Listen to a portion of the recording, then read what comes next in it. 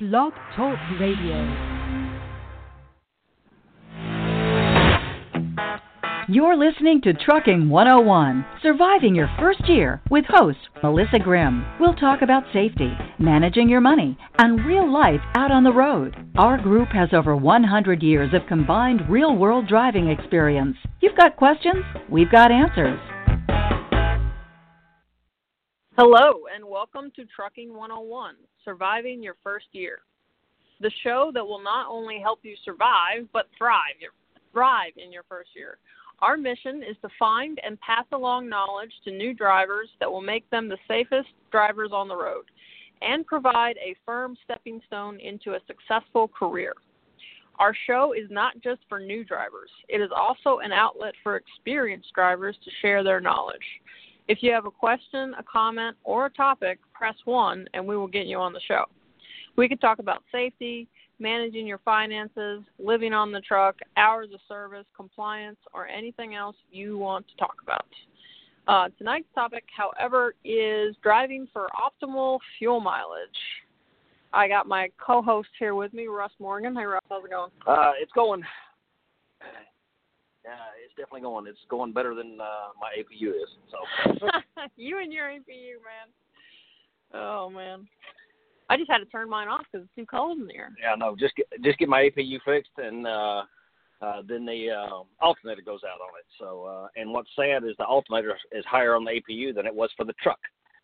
So it's because it's so small. Yeah, it must be. All right. Well, tonight we're talking about driving for fuel mileage.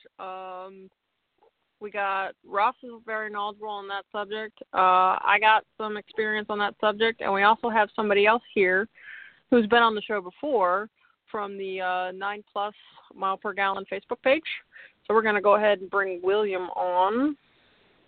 Shit, I'm not even on that page anymore. Hello. Hey, William, how you doing? Hey, what's going on, Melissa? We're doing. How you doing? I'm riding through Mississippi right now. Yeah. So, yeah. When I thought about doing a show on driving for fuel mileage, you're the first person that I thought of. Well, you and your dad. But since you've been on the show before, I figured you might want to come on again and offer some advice for the best way to drive for fuel mileage. Sure, anything I can do to help you out, Melissa. Appreciate it. So, overall, what's the best way to drive for optimal fuel mileage? Best way to drive. Okay, there's different aspects of driving for fuel mileage. One of them is driving habits. So, I guess we could talk about driving habits first. Okay. It's finding. The first thing you want to do in driving for fuel mileage is basically look for your last gear, which in my truck it's an automatic. Your last gear is 12, my 12th gear, and in that 12th gear you want to look for your lowest RPM, and that lesser revolutions, lesser fuel you burn, obviously. And right now my lowest RPM is 11.5, something like that. So, 1,150. So that's the first thing you want to look for is the lowest RPM in your highest gear. Now, that lowest RPM in your highest gear can range in miles per hour. Those that have been around in the industry a while, and I'm not one of them, unfortunately, but I had the benefit of learning from people that have been around in the industry for a while. And that would be, they will tell you an old saying that goes, less miles, more money. And if you live by this motto, you'll be quite profitable in the industry. So anyway, the lowest RPM in your last gear is usually going to be probably around 60 or less.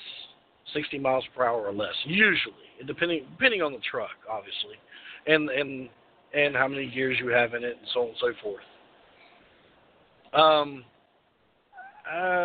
That's as far as driving habits. You Gotta learn what Georgia Overdrive is. If you don't know, ask somebody. Definitely need to know what your Georgia Overdrive is. That's your econ mode in automatics, if anybody wants to know.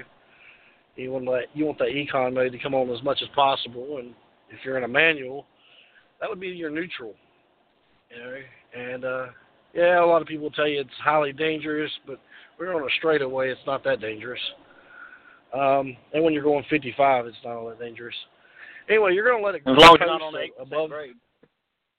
What's that again? As long as you're not on an 8% grade. Nah, don't do it on that. Yeah, you have Jake brakes for that, which, whenever you run your Jake brakes, that cuts off your fuel injector, so you're saving on fuel when you're running those Jake brakes. Trying to think of other things. A lot of things I do. Don't rush up to red lights. It's another thing on driving habits. Don't rush up to red lights. Kind of coast up.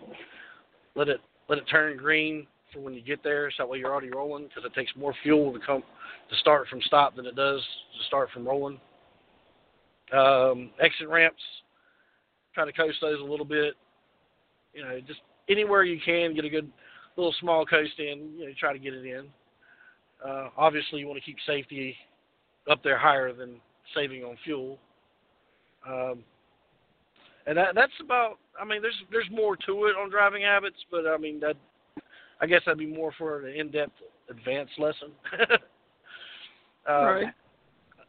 Another factor of driving for fuel mileage. Oh, another thing. When I was speaking of the 55 mile an hour rule, a lot of people preach 55 miles per hour. My father, one of them. So for a little lesson in aerodynamics for anybody out there, for every 5 miles per hour you do over 55, now as you start up and your speed increases, your wind resistance is going to get more and more. For every 5 miles per hour over 55, your wind resistance is going to double. So if you're going 60, it's doubled. If you're going 65, it's going to quadruple, and so on and so forth. So, the more miles, don't necessarily mean more money, because you're going to spend more money on that fuel. All those extra miles you just spend on fuel. Plus, you're probably revving your RPMs up really high, and you're straining your engine. So therefore, you might see some maintenance time in the future. So there went some more of your money. So keep your RPMs low and keep the truck out of the shop and keep fuel savings in your pocket. What kind of truck are you running? I run a 2016 Freightliner Cascadia. My wife and I, we were running team, but she had a medical emergency. She's on medical leave right now, and I'm having a solo currently. But when we were running team, we were getting anywhere from 10.5 to 11.5 while we were running team. Wow. Yeah. Now I run a 2002 Columbia with very high horsepower 12.7 in it, and I'm now I think you're lucky to get 9. Do what? No, I break 9 regularly. Okay, that's good. Yeah, I break 9 regularly. I run 57 with a in 12th gear, but my kind of sweet spot on the truck, as far as where it likes to run, where it gets its best fuel mileage and what have you, is right around 1,400. Between 1,400 and 1,500 is where mine is just really, really happy. If I get down in the 1,100-1,200s, it just lugs that 12.7 too hard. Yeah, lugging's something you got to watch out for when you're in a manual. When you're in an automatic, you don't have to worry about lugging. Right. Well, that and the DD15 versus the 12.7 too. I mean, we own a 12.7 also, and it. I've driven it, and I mean they're two completely different animals. Completely different animals. I'm in love with the new DD15. I want the brand new one that's got the iPower in it or something. So. Oh, you don't have the predictive cruise? I have adaptive cruise control, yeah. Oh, okay, but do you have the predictive one where it'll go into coast all by itself? Yeah, that's adaptive cruise control for Freightliner. It's called adaptive cruise control. Okay. Yeah, mine they call it an IPM. I just got a 2018 Freightliner Cascadia Evolution, and it's got the the new cruise model and all that stuff. It's not the I'm new body envious. style, but it's got all the new technology. But for some reason, I got the old body style. I don't know. It's through Schneider, so they didn't order the new body style, I guess. But the new ones are supposed to get 8% better fuel mileage than the 17 body style. Right. Yeah. So that stinks. But kind of didn't have a choice. But It's what it is. I think it does pretty good. I feel like sometimes I can beat it though. What do you think? That you can what? I can do better with fuel mileage with my foot rather than using the cruise. I kind of use like a mix of the two. Whenever I see a nice little hill or grade or something, I'll either tap my brake or cancel the cruise and then resume it on my steering wheel, and so that way it just goes into coast mode for as long as I want it to. I'll let it coast up to probably 65 to 70 miles. I'll let it coast up to 70 miles per hour, and then I got 70 miles per hour all the way back down to 55. So. Yeah, I'll do the same thing. Yeah, I can coast if I find a nice steady downgrade. I can coast for a couple of minutes at a time. So yeah. Hey, you're definitely in the 9+ miles per gallon group, aren't you? Not yet. I mean, I just got it, so it's got 10,000 miles on it. So I'm still breaking it in. So I'm still in the 8s right now, but I know I'm gonna hit it as soon as I get past this break-in period. Okay.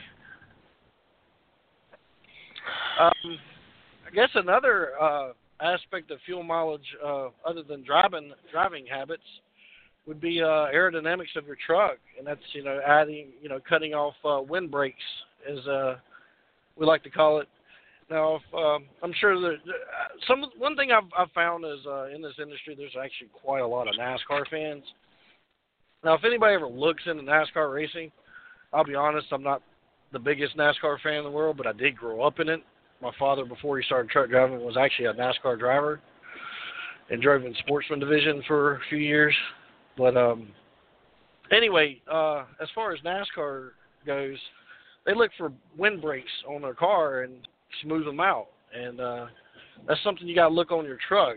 Look for empty holes on the side of your truck and look for a way to patch those holes up and cut those windbreaks out. Construction ahead.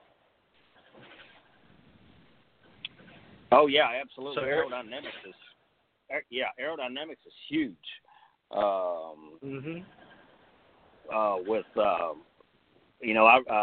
Actually on the tractor I've got right now, I haven't put the air tabs on it, but the rest of the tractors we have, I do have the air tabs on it.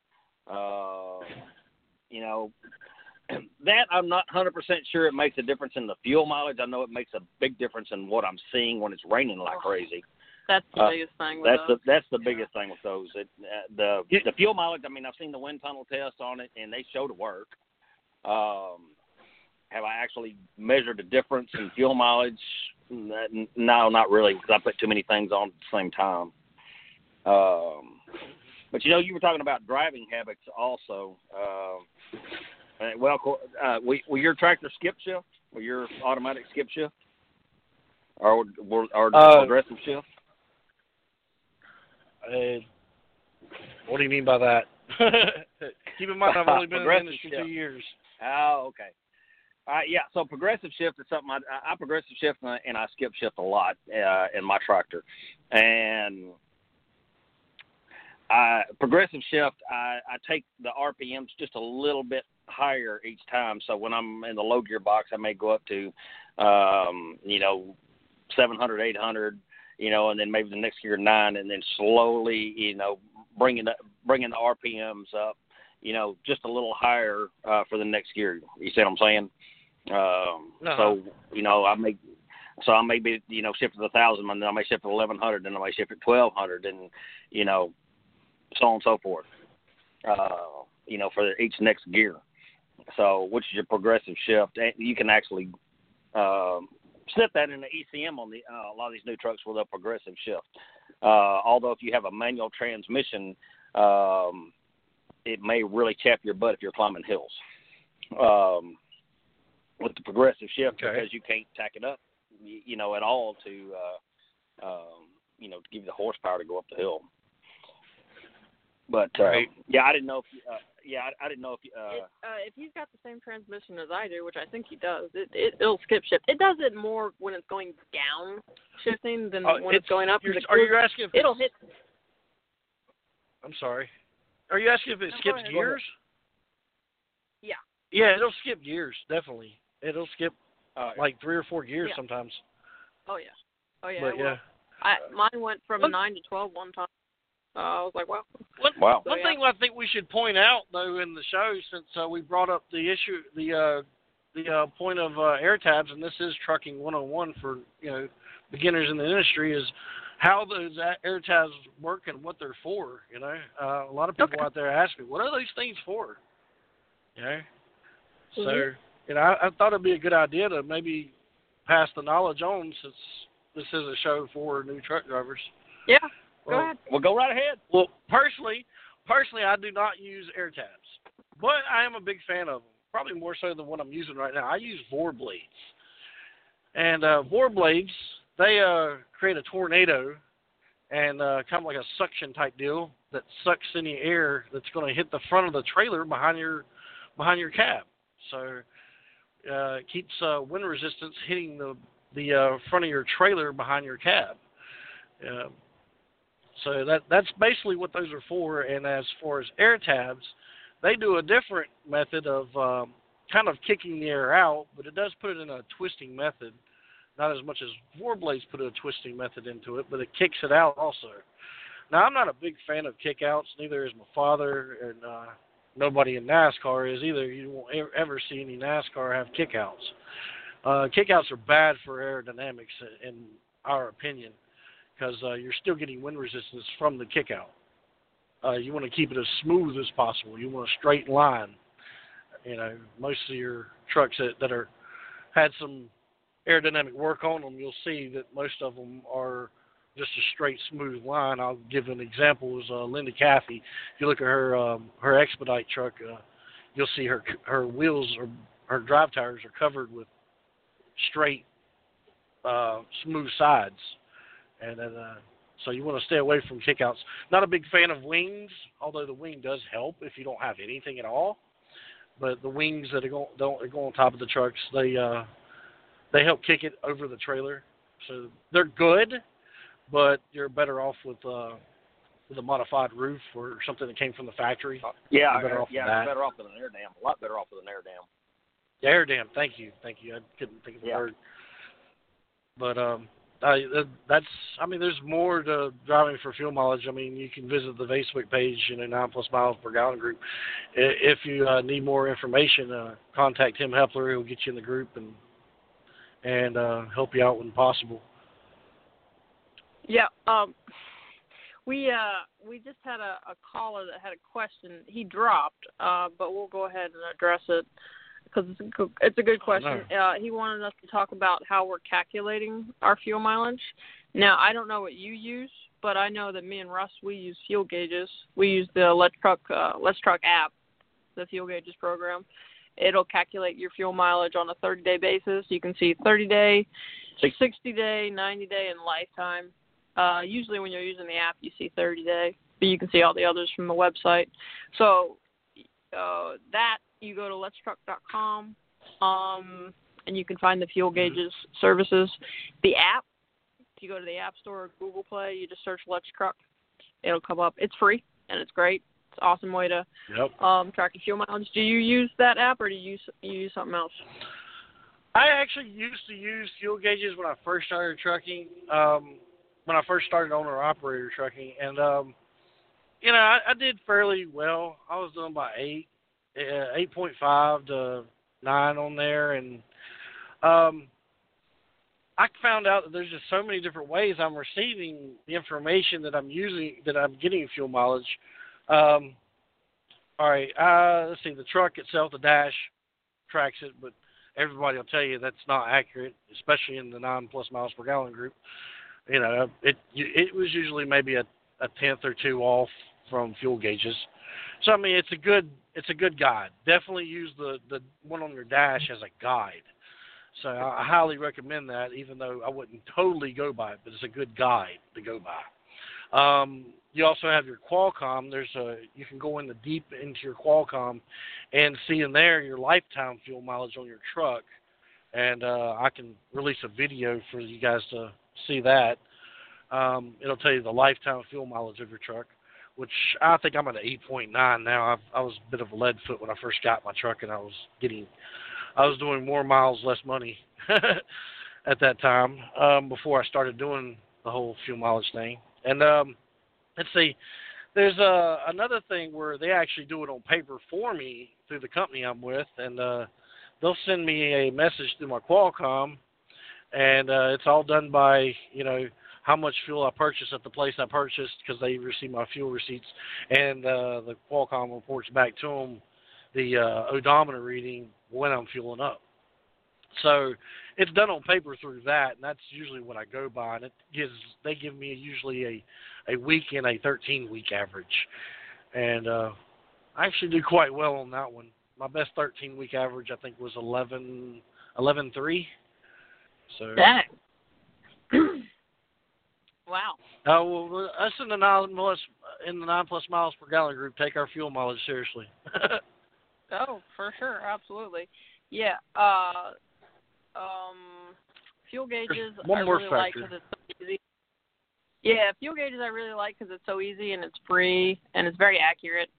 It takes like 10 seconds to put the information in. I just do it right there when I'm fueling up. Oh, exactly. And then there's also, you were talking about using your computer as a guide.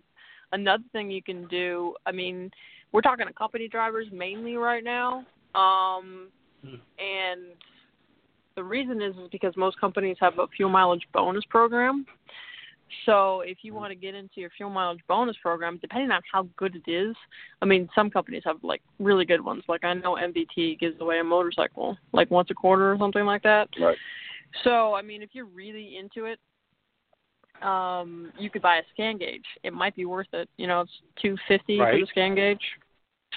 So that's another thing that could really help you with your driving habits. And if you're a company driver, depending on how good the bonus program is, it might be worth it to buy one. I don't know. I know it's definitely worth it as an owner-operator, that's for sure. Oh, yeah, I drive by that all the time. There's another factor in figuring up your fuel mileage, and that's choosing your loads. If you're all the time choosing 40+ thousand pounds to haul, then no, you're not going to see 10, 11 miles per gallon. But if you're selective on what you choose and get the big miles with those light loads, I swear sometimes most of my loads, I'd say about 60, maybe 70% of my loads do not weigh over 20,000 pounds. And they're full loads. Yeah. So, I mean, choosing your loads is a big part of it. And just a heads up out there that the difference between 7.5 and 9.5 miles per gallon in a 3,000-mile work week is $400 back in your pocket. So I'm not just spewing out random stuff here. I'm telling you how to save money, and this is how you save money. You put money back in your pocket, with that kind of a difference. That's some people's week's pay, and you're saving that much in fuel.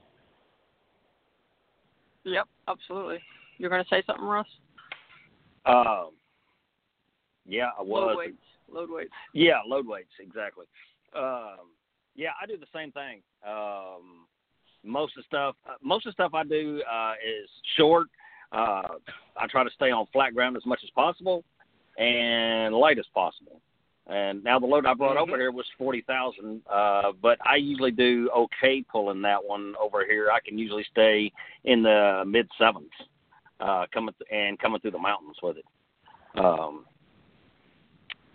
But load weights is extremely important. Yeah, I try to stay, just like you, under 20,000. Choosing I-10 and I-20 are really good, especially if you're running team.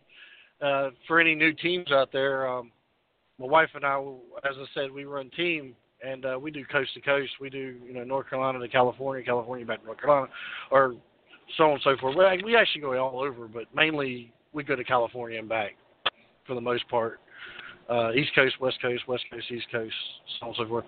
And choosing those loads to go I-10 and I-20 versus going 40, which has a lot more mountains. You know, choosing I-10 or I-20 to ride those routes, those interstates are a lot more flat than the mountains. So I'm glad you brought up the point of looking for flat roads and mountains. Yeah, I kind of stay in the northern Midwest. And every now and then, a load will just pay too good for me not to haul it over to Pennsylvania. But usually when I come over here, I'm light. Usually 15,000 or under. And then, so, I mean, if I'm 15,000 or under, I have no problem getting decent fuel mileage even coming through the mountains of Pennsylvania. And, so I try to stay light. But, yeah, most of the time, I mean, I'm in Ohio, Illinois, Indiana. I mean, it's pretty flat. So,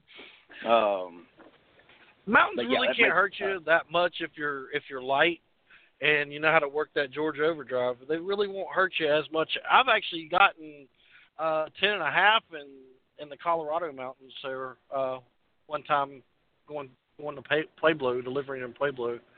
So, I mean, it's doable. You can still get that kind of fuel mileage going through mountains. Like I said, you just got to watch your coasting and coast whenever you see and just make sure you're safe about it because, coasting is a very advanced technique of driving. Oh, yeah. Well, I almost never use the cruise course. I mean, I'm in an old truck. Now, if I'm on flat ground, I will. But, I'm constantly on the throttle because, I can beat my cruise by about 3/4 mile per gallon, just using the throttle. Now, I'm not sure about with these new predictive cruises how much you're actually beating them, but it does pretty good in the big hills. Like you'll be climbing a hill. It does it in the right RPM. It doesn't lug down, and then it does what you're supposed to do. When you get to the top of the hill, it'll shift into neutral, Georgia overdrive, right, and coast over the top of the hill and a little ways down, and then kick back into gear. So yeah, it does pretty good. So I got you saying it now. Huh? I said I got you saying it now. Georgia overdrive. I like it. Georgia overdrive. I'm gonna steal that. You have it. But since we're talking about driving in the hills, Ross, why don't you talk about the best way to drive in the hills with a manual? Well, let's hear it. With the manual, it's really not that much different.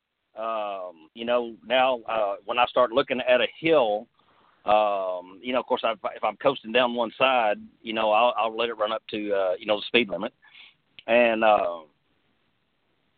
then I may let it coast up the other side a little bit, but I usually start getting back into the throttle, but I get back into it light to kind of help me get up the hill. That way I'm not, that way I'm not, having to really power on it, to get up over the hill. So, like I said, that's what seems to work, especially with my 12.7. I don't have enough experience driving one of the DD15s in it. But if I lightly get back into the throttle and keep my boost way down, sometimes I can get up over the hill and never even break 10% on the boost. So, and then of course, like I said, when I break the next hill, I'm back off the throttle, and a lot of times I'll even drop mine into 13th gear because I stay in 12th all the time. But going downhill, I'll drop it into 13th, and which is my overdrive. And let it roll down the hill. Now, if I am looking at a bigger hill, when I get to the bottom, what have you, I may go ahead and start winding it up and kind of keep my speed up a little bit.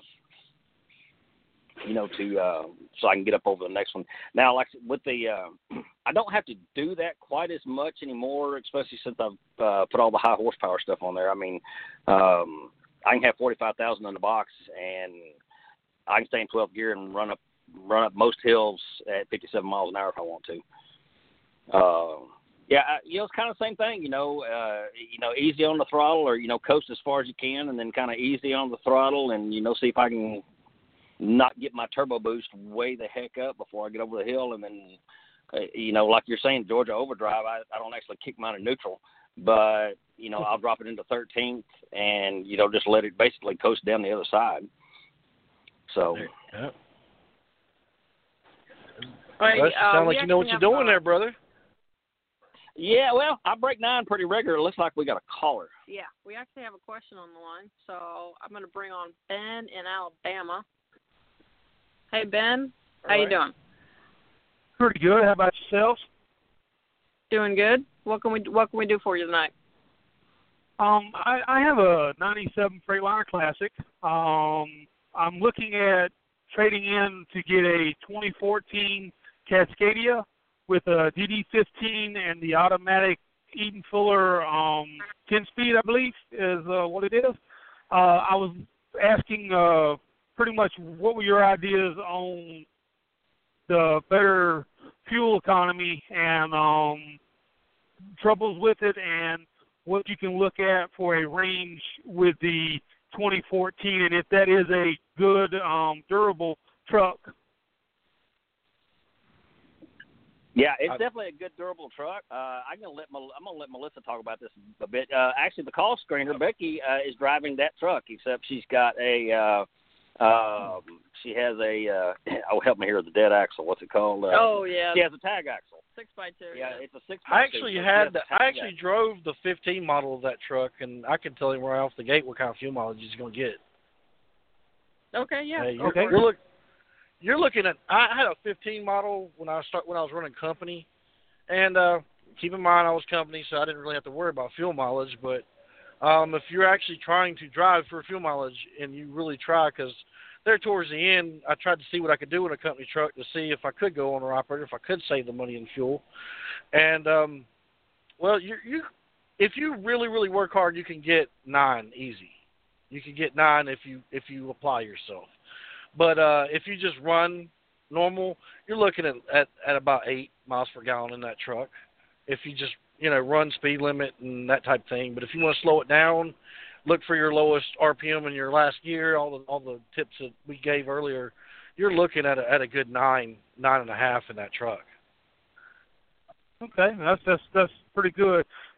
With the one that I got now, it's a 13-speed manual, and I do a lot of the things that the other gentleman was talking about with dropping it or pushing it up to 13-speed to coast down the mountains. It also has a 12.7 with 3.55 rear ends, and over the last 2 years of driving the truck, I've got it up to an average of 6 on fuel gauges. Now, when I run the mountains, of course, it drops down to like 5.2, 5. But once I start, getting on flat land or whatnot, I can work it back up within a week or so, back up to 6. I'm pulling flatbed as well, so I can pick my loads a little better where I'm least on that. My apologies. I was under the assumption you were driving, so you're running flatbed. Yeah, you're probably looking at 8.5. I think you're looking at 8.5. The flatbed is going to drop you down a little bit because of aerodynamics, but I think you're looking at 8.5 in that truck. Personally, you may be able to get 9 depending on your weight, how heavy your loads are. How heavy are they? They vary. I would say over the last year they're kind of averaging about 30,000. Of course, you get your 45, 48,000, depends on where you're at, but like the one I'm on now, full truck load, 10,000 pounds. One big steel beam in the back. And you said your current truck you're getting 6.5? No, 6. 6 is the best that I've got. Oh, get the new truck, dude. I'm telling you, you're looking at probably around $500 in your pocket a week in savings. That's exactly what I was going to tell him. He's going to have an extra $500 a week in his pocket. Yep. Put that money in your pocket, bro. Yep. Well, with profit gauges, I was doing the calculations. I'm like, well, what I'm spending in maintenance, because it's an older truck and the parts and things are higher now. When I first started, it wasn't that bad. But the fuel Right. and what I'm putting in maintenance now, I'm like, that's easily a truck payment for a couple of years, and I'm done. Right. Yep. Yeah, I think you're on the right path. If you move into that new truck, you're going to see a lot more profit. I think so. Okay. I don't see anybody telling you differently, especially in the 9+ miles per gallon group. So Yeah. And that's a good Facebook group. I like reading through and seeing the information and such on it. It's helped a lot. Yep, a lot of good information on there. There's a lot of good aerodynamic information. You'll see a lot of aerodynamics on there. There is some engine or actual maintenance of the truck itself that you can do that I'm still learning on. I'm still a student myself. We're all still students, apparently. Yeah, I have the air tabs. I got the balanced wheel Centromatics on the tires, low rolling resistance, and so forth to help out with everything. Okay, there you go. not, Running right, singles helps too.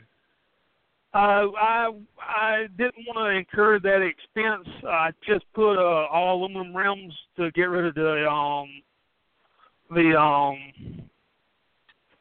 extra weight Steel of the one? steel. Yep. Yeah. Well, I appreciate your time, and thank you very much for the input. Hey, you're Absolutely. welcome, buddy. Thanks for calling. Be safe out there, driver.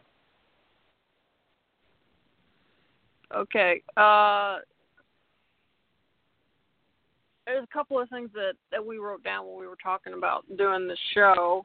One of the things, since you mentioned NASCAR, how about drafting? What do we think of drafting?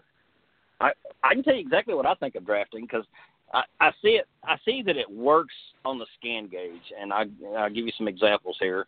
I mosey along at 57 miles an hour, and when I have a truck come over in front of me a whole lot closer than he should, I can watch. I watch my boost go down. I watch my instant miles per gallon change, and it's amazing the distance because they're usually running 65, 70 miles an hour. But probably for, at least 100 feet and maybe a little further than that, I actually see a benefit from it. Now, am I recommending drafting somebody? Absolutely not. Not safe. I usually keep about 8+ second, following distance. But I see why eventually these companies that want to have the autonomous trucks are talking about platooning. I think, especially with the new aerodynamic trucks, they're going to see some unbelievable fuel mileages with drafting. Well, the thing is with drafting at our speed versus NASCAR speed, you're talking about 200-mile-an-hour cars here, which leave a wind tunnel, probably about 3 to 4 car lengths behind it, going 200 miles per hour. We're talking about 55 miles per hour here, which probably leaves a few feet, of drafting that you can get up in. And in order to draft another truck, you really have to be on the DOT bumper just about to get a good draft off of it. Every now and then you might feel it when that super trucker cuts off in front of you and you get a little bit of draft off of that. But it's really, at our speed, it's not even worth the safety risk. And it's against the law. You can get a ticket for that. Yep. So I highly recommend not drafting. Right.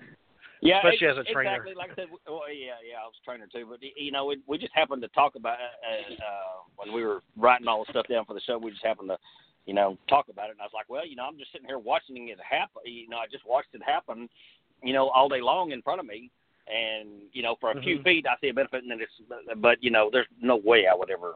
Yeah, it's like they say in MythBusters, plausible but not recommended. No, but highly freaking pretty dangerous. much. Yeah. Yeah. Do not draft. No, do not draft. Another thing which I kind of talked about briefly is not idling. Well, I didn't really talk about that. I talked about my APU was down. I had just got it repaired, and now it's down again. But, yeah, driving for fuel mileage, go ahead. I feel you on that, Russ. I'm currently, like I said, driving solo because the wife is on medical leave, and I do not have an AP unit on my truck, so I am quite envious of the two of you, even though yours is broke at the moment. I'm actually quite envious. So I actually have to idle because I drive nights, and during the day it's like 90-some degrees, so I actually have to idle, or otherwise I die of heat. So, but even with idling for my 10-hour break, I'm still seeing 8.8 right now. So that's on my dash. Yeah, that's awesome. I know it makes a huge difference in my truck if I have to idle, because I mean you don't I didn't realize exactly how much until it broke, how much I was dependent on that thing, because in the mornings my coffee pot usually wakes me up. I have the timer set on it and what have you, and the coffee pot goes off, and then the APU goes, oh crap, we got a huge power draw, we need to start, so the APU fires up, and I wake up to the smell of coffee brewing in the truck. That and not having to idle and what have you. So for a couple of weeks I was having issues out of it. I was tracing wires, finally got it figured out. But so I'd have to get up in the morning and fire up the truck to run the coffee pot. Or hot weather or whatever. To cook. I mean, I cook all the time in the truck. So, I mean, if I was cooking in the truck, I was having to idle my truck. I mean, everything I've got pulls large amounts of power. And it, my fuel mileage took a massive hit. That, and I was having some issues out of the truck, which I had different turbo and stuff like that put on. But, I mean, it was, amazing just the idle time, what it was doing to my fuel mileage. I mean, it was killing it.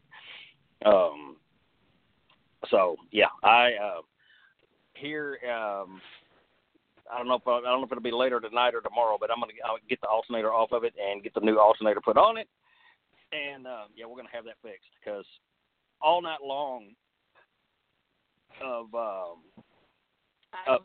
idling versus that thing running all night long, I think I might burn a gallon of fuel in 10 hours with that thing.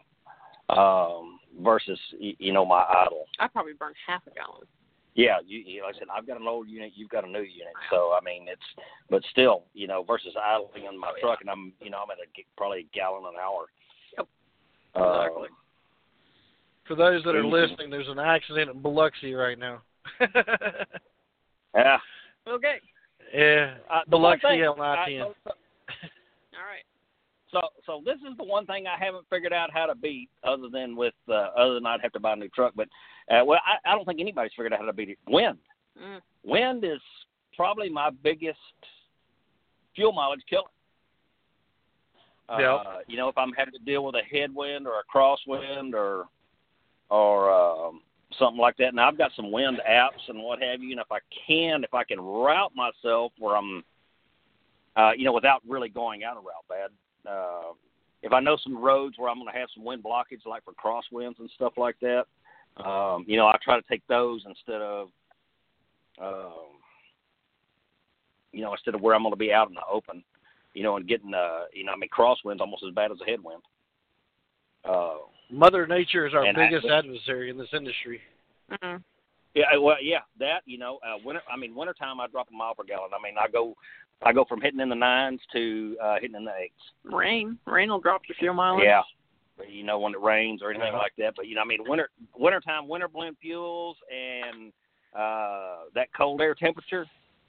You just not the cold air temperature is great if you're an airline pilot or have a private plane. I mean, that gives you awesome lift and they operate real well through it.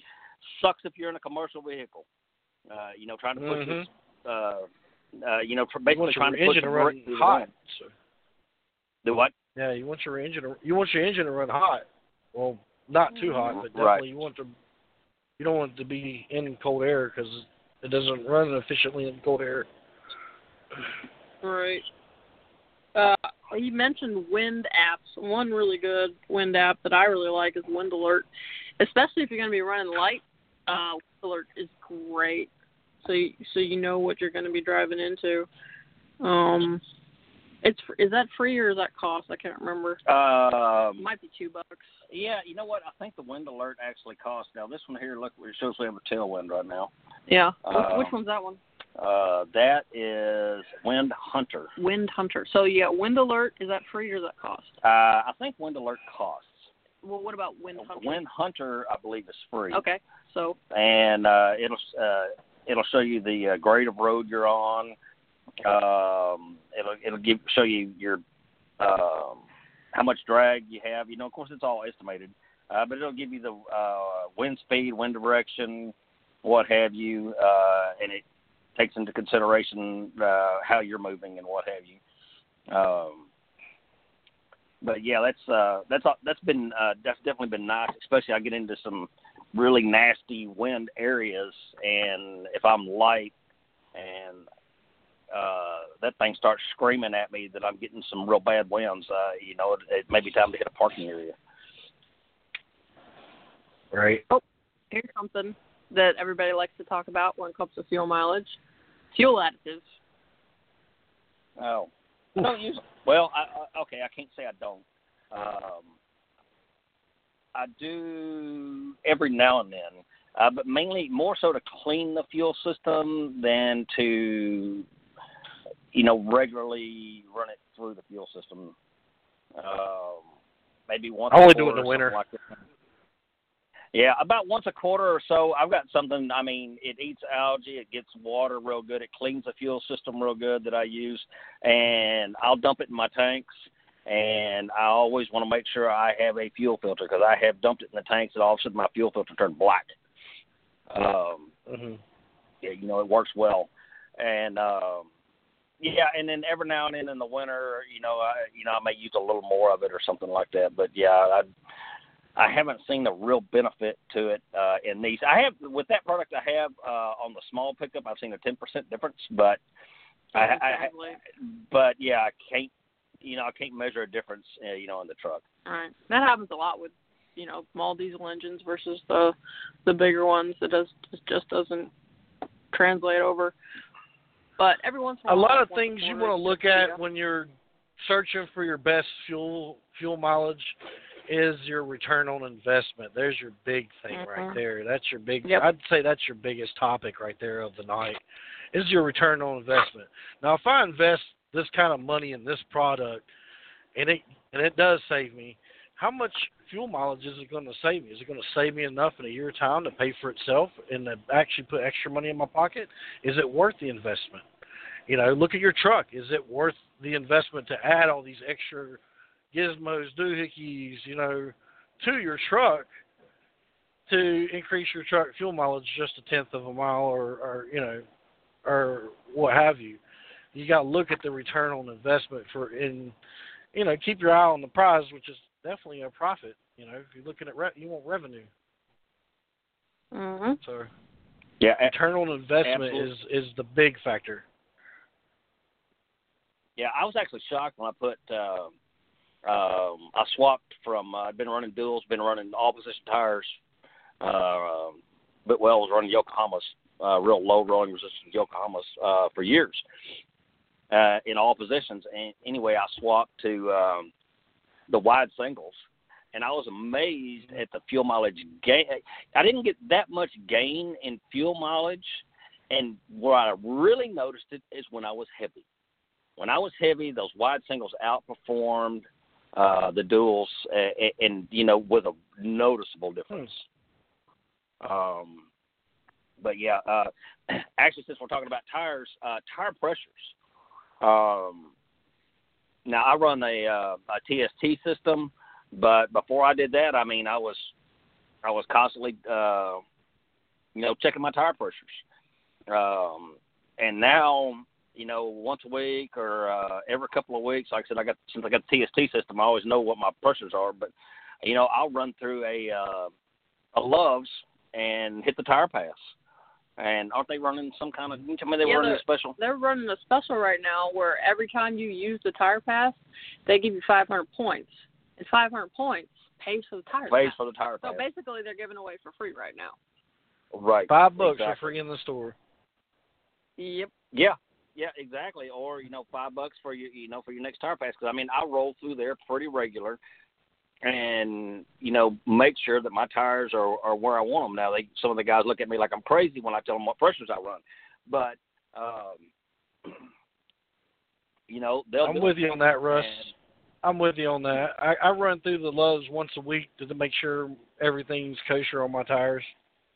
So I'm with you on that. Lowe's Tire Pass, that's the way to go to check on your tires. And yep. Even if the it other wasn't thing is right tire now, pressure. $5. Tire pressure can also affect your fuel mileage. How much tire pressure in there. I usually put mine at 110.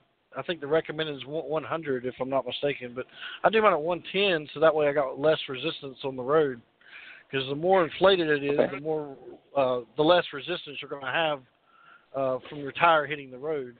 Kind of think of my father actually explained it best to me is kind of think of a motorcycle.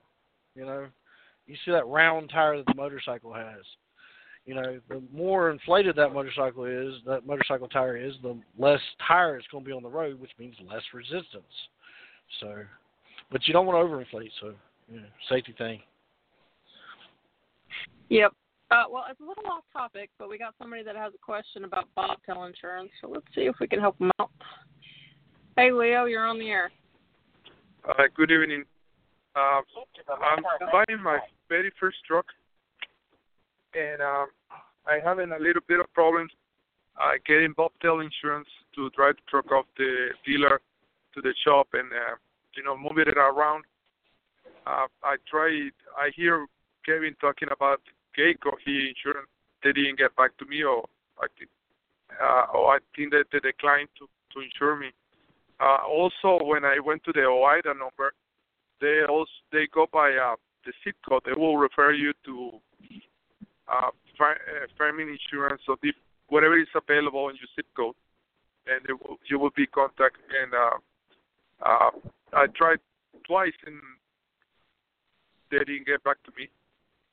And I still have Nastic to drive.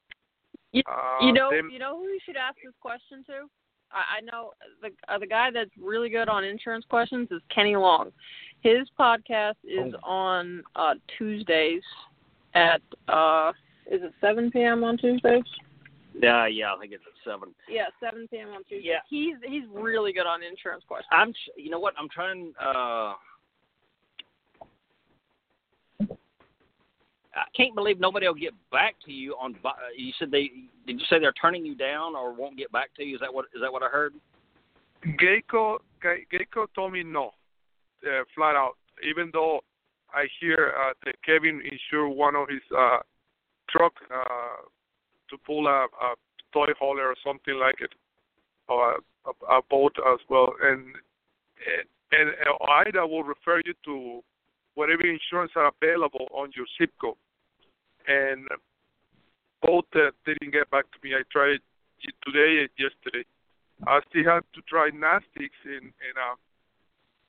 yeah, they could probably help you. Well, if all else fails, he can always lease on to a company, and they usually provide bobtail insurance if he leases on. Like I said, exactly. If all else fails. Yeah, and why I'm getting this truck ready, fix this truck to a level that I can trust it to put on the road to work. I need insurance just to move it around. Not really our area, but if you call Kenny's show on Tuesday, or he has a Facebook page, Trucking with Authority, you can go to his Facebook page, try to get in touch with him there. I'll send him a message. Let him know to look out for your question, and I know he'll be able to help you out. He's really good with stuff like that. Okay? Awesome. Thank you. All right, thanks. Okay, we've got another question here. Got Carl in Florida. Hey, Carl, you're on the air. Hi, I'm on the air? Yes, sir. Hi. Thanks for having me on your show. So I've been listening to you for a little bit, and I want to know, given all your experience, see what I came into some money, I would say about 6-7 months ago, my mother, God rest her, she had passed away. And I always wanted to start my own trucking business. What was the number one thing, I would say the number one thing you would take into consideration before starting your own trucking business? There's several number one things. Yeah, there's a lot of number one things. Yeah, there's a lot of number. Can you get a little more in depth with the question? Right. Well, I can what the kind of idea that I have in mind is like I want to have a fleet like of trucks, and I want to have lot lizards to fuck me in the butt. You understand? Oh. And really just. What the hell? Okay, I tell you what, some people. Oh, moving on. Where were we? That guy is interesting. Oh, yeah. Snyder put out a video about driving habits, which is where we started the show, so I think we should end the show on the same thing. Remember a conscientious driver versus a driver that, just drives on cruise control and stuff like that? Right. What was that? Explain that one. Well, I kind of did earlier. The video. Yeah, they did put out a video here several years ago, and they drove the exact same route. I'm pretty sure they did it in Green Bay, and now they used the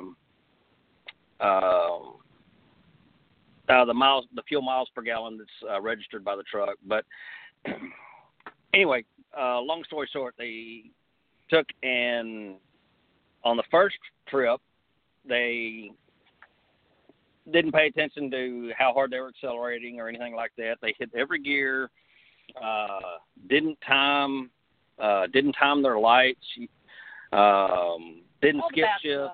Yeah, did all the bad stuff. And they came out with and I don't remember what the number was, but they came out with an X miles per gallon on that. Well, anyway, so they started the exact same trip again, and they were skip shifting, they were progressive shifting, they were timing lights, trying to hold back and wait, make sure the light was going to, so the light would turn green so they didn't have to slow down so much. And if I remember correctly, they beat it by about 2.5 or 3 miles per gallon. On the same route. Yeah. Which, like I said, was, pretty amazing to sit there and watch, the difference and just driving styles. Uh-huh. So have you seen anything on that, William? The difference in fuel mileage between driving conscientiously and not? Well, mainly, my consciousness is pretty much setting your cruise at 55 for the most part. And then if you see a hill, I mean, the only consciousness I pretty much need in the automatic 16 is, I just got to tap the brake for my Georgia overdrive to kick in. And, the other driving habits, like I said earlier as a review, is kind of coasting up to red lights and, not coming to a complete stop, waiting for it to turn green before you come to that complete stop, coasting up to it. And exit ramps also. You don't want to fly into that exit ramp and then slam on your Jake brake like most drivers I see doing. Look about a half a mile ahead of time before you hit that exit ramp and then start letting it cruise or coast on in. Once you get up that exit ramp, then you'll coast right up in there and then throw your Jake. So, you're getting a bunch of miles there at 500 RPMs, 500 or 600 RPMs, which is pretty much free miles for you. That's what you're looking for when you're doing the coast method. You're looking for free miles. Where can I get some free miles at? So right, exactly. Okay, so we're coming down to the last 2 seconds of the show. I got one more caller on. Looks like he just wants to give a shout out. So let's bring Tom on there real quick to close it out. Hi, Tom. How you doing? Anyway, like I was saying about the butt sex, I want it to be fair. This guy. He's got to be some kind of con artist. He got through twice. What is he saying? I think you should do a show on him. I think I need to get him arrested. I'm going to trace his phone number and call the cops. Anyways, so that was pretty much it for the show. Thanks very much, William, for calling in and helping us out. I'm sorry You're about welcome. the idiot, but what are you going to do? Idiots happen. Hey. Hopefully we can have you on again. It's a comedy and relief. Thanks very much again. Yeah, comedy relief. All right, thank you, Melissa. Thank you, Russ. Nice to meet you, Russ. Yep, nice to meet you, man. All right, so that's the end of the show. Just wanted to let everybody know about our Facebook page. You can go to Trucking 101 on Audio Road. Go check out that Facebook page. Give us a like. You can send us a message there if you have a question or a comment. And if you are an experienced driver, you can share our Please share our podcast. I have a pinned post on the top of the Facebook page where you can go to make sharing the podcast easy. So please help us get the word out. You can reach us also through Let's Truck at 855-800-FUEL or email support@letstruck.com. I wanted to tell you about the other podcast. Tuesday nights, well, actually, let's start with Sunday. Sunday nights is Rolling Toll with Mike and Kevin Beckett. Really good show, very educational, and also very funny. Two pretty funny guys. And then Tuesdays is Trucking with Authority with Kenny Long, 7 p.m. Eastern.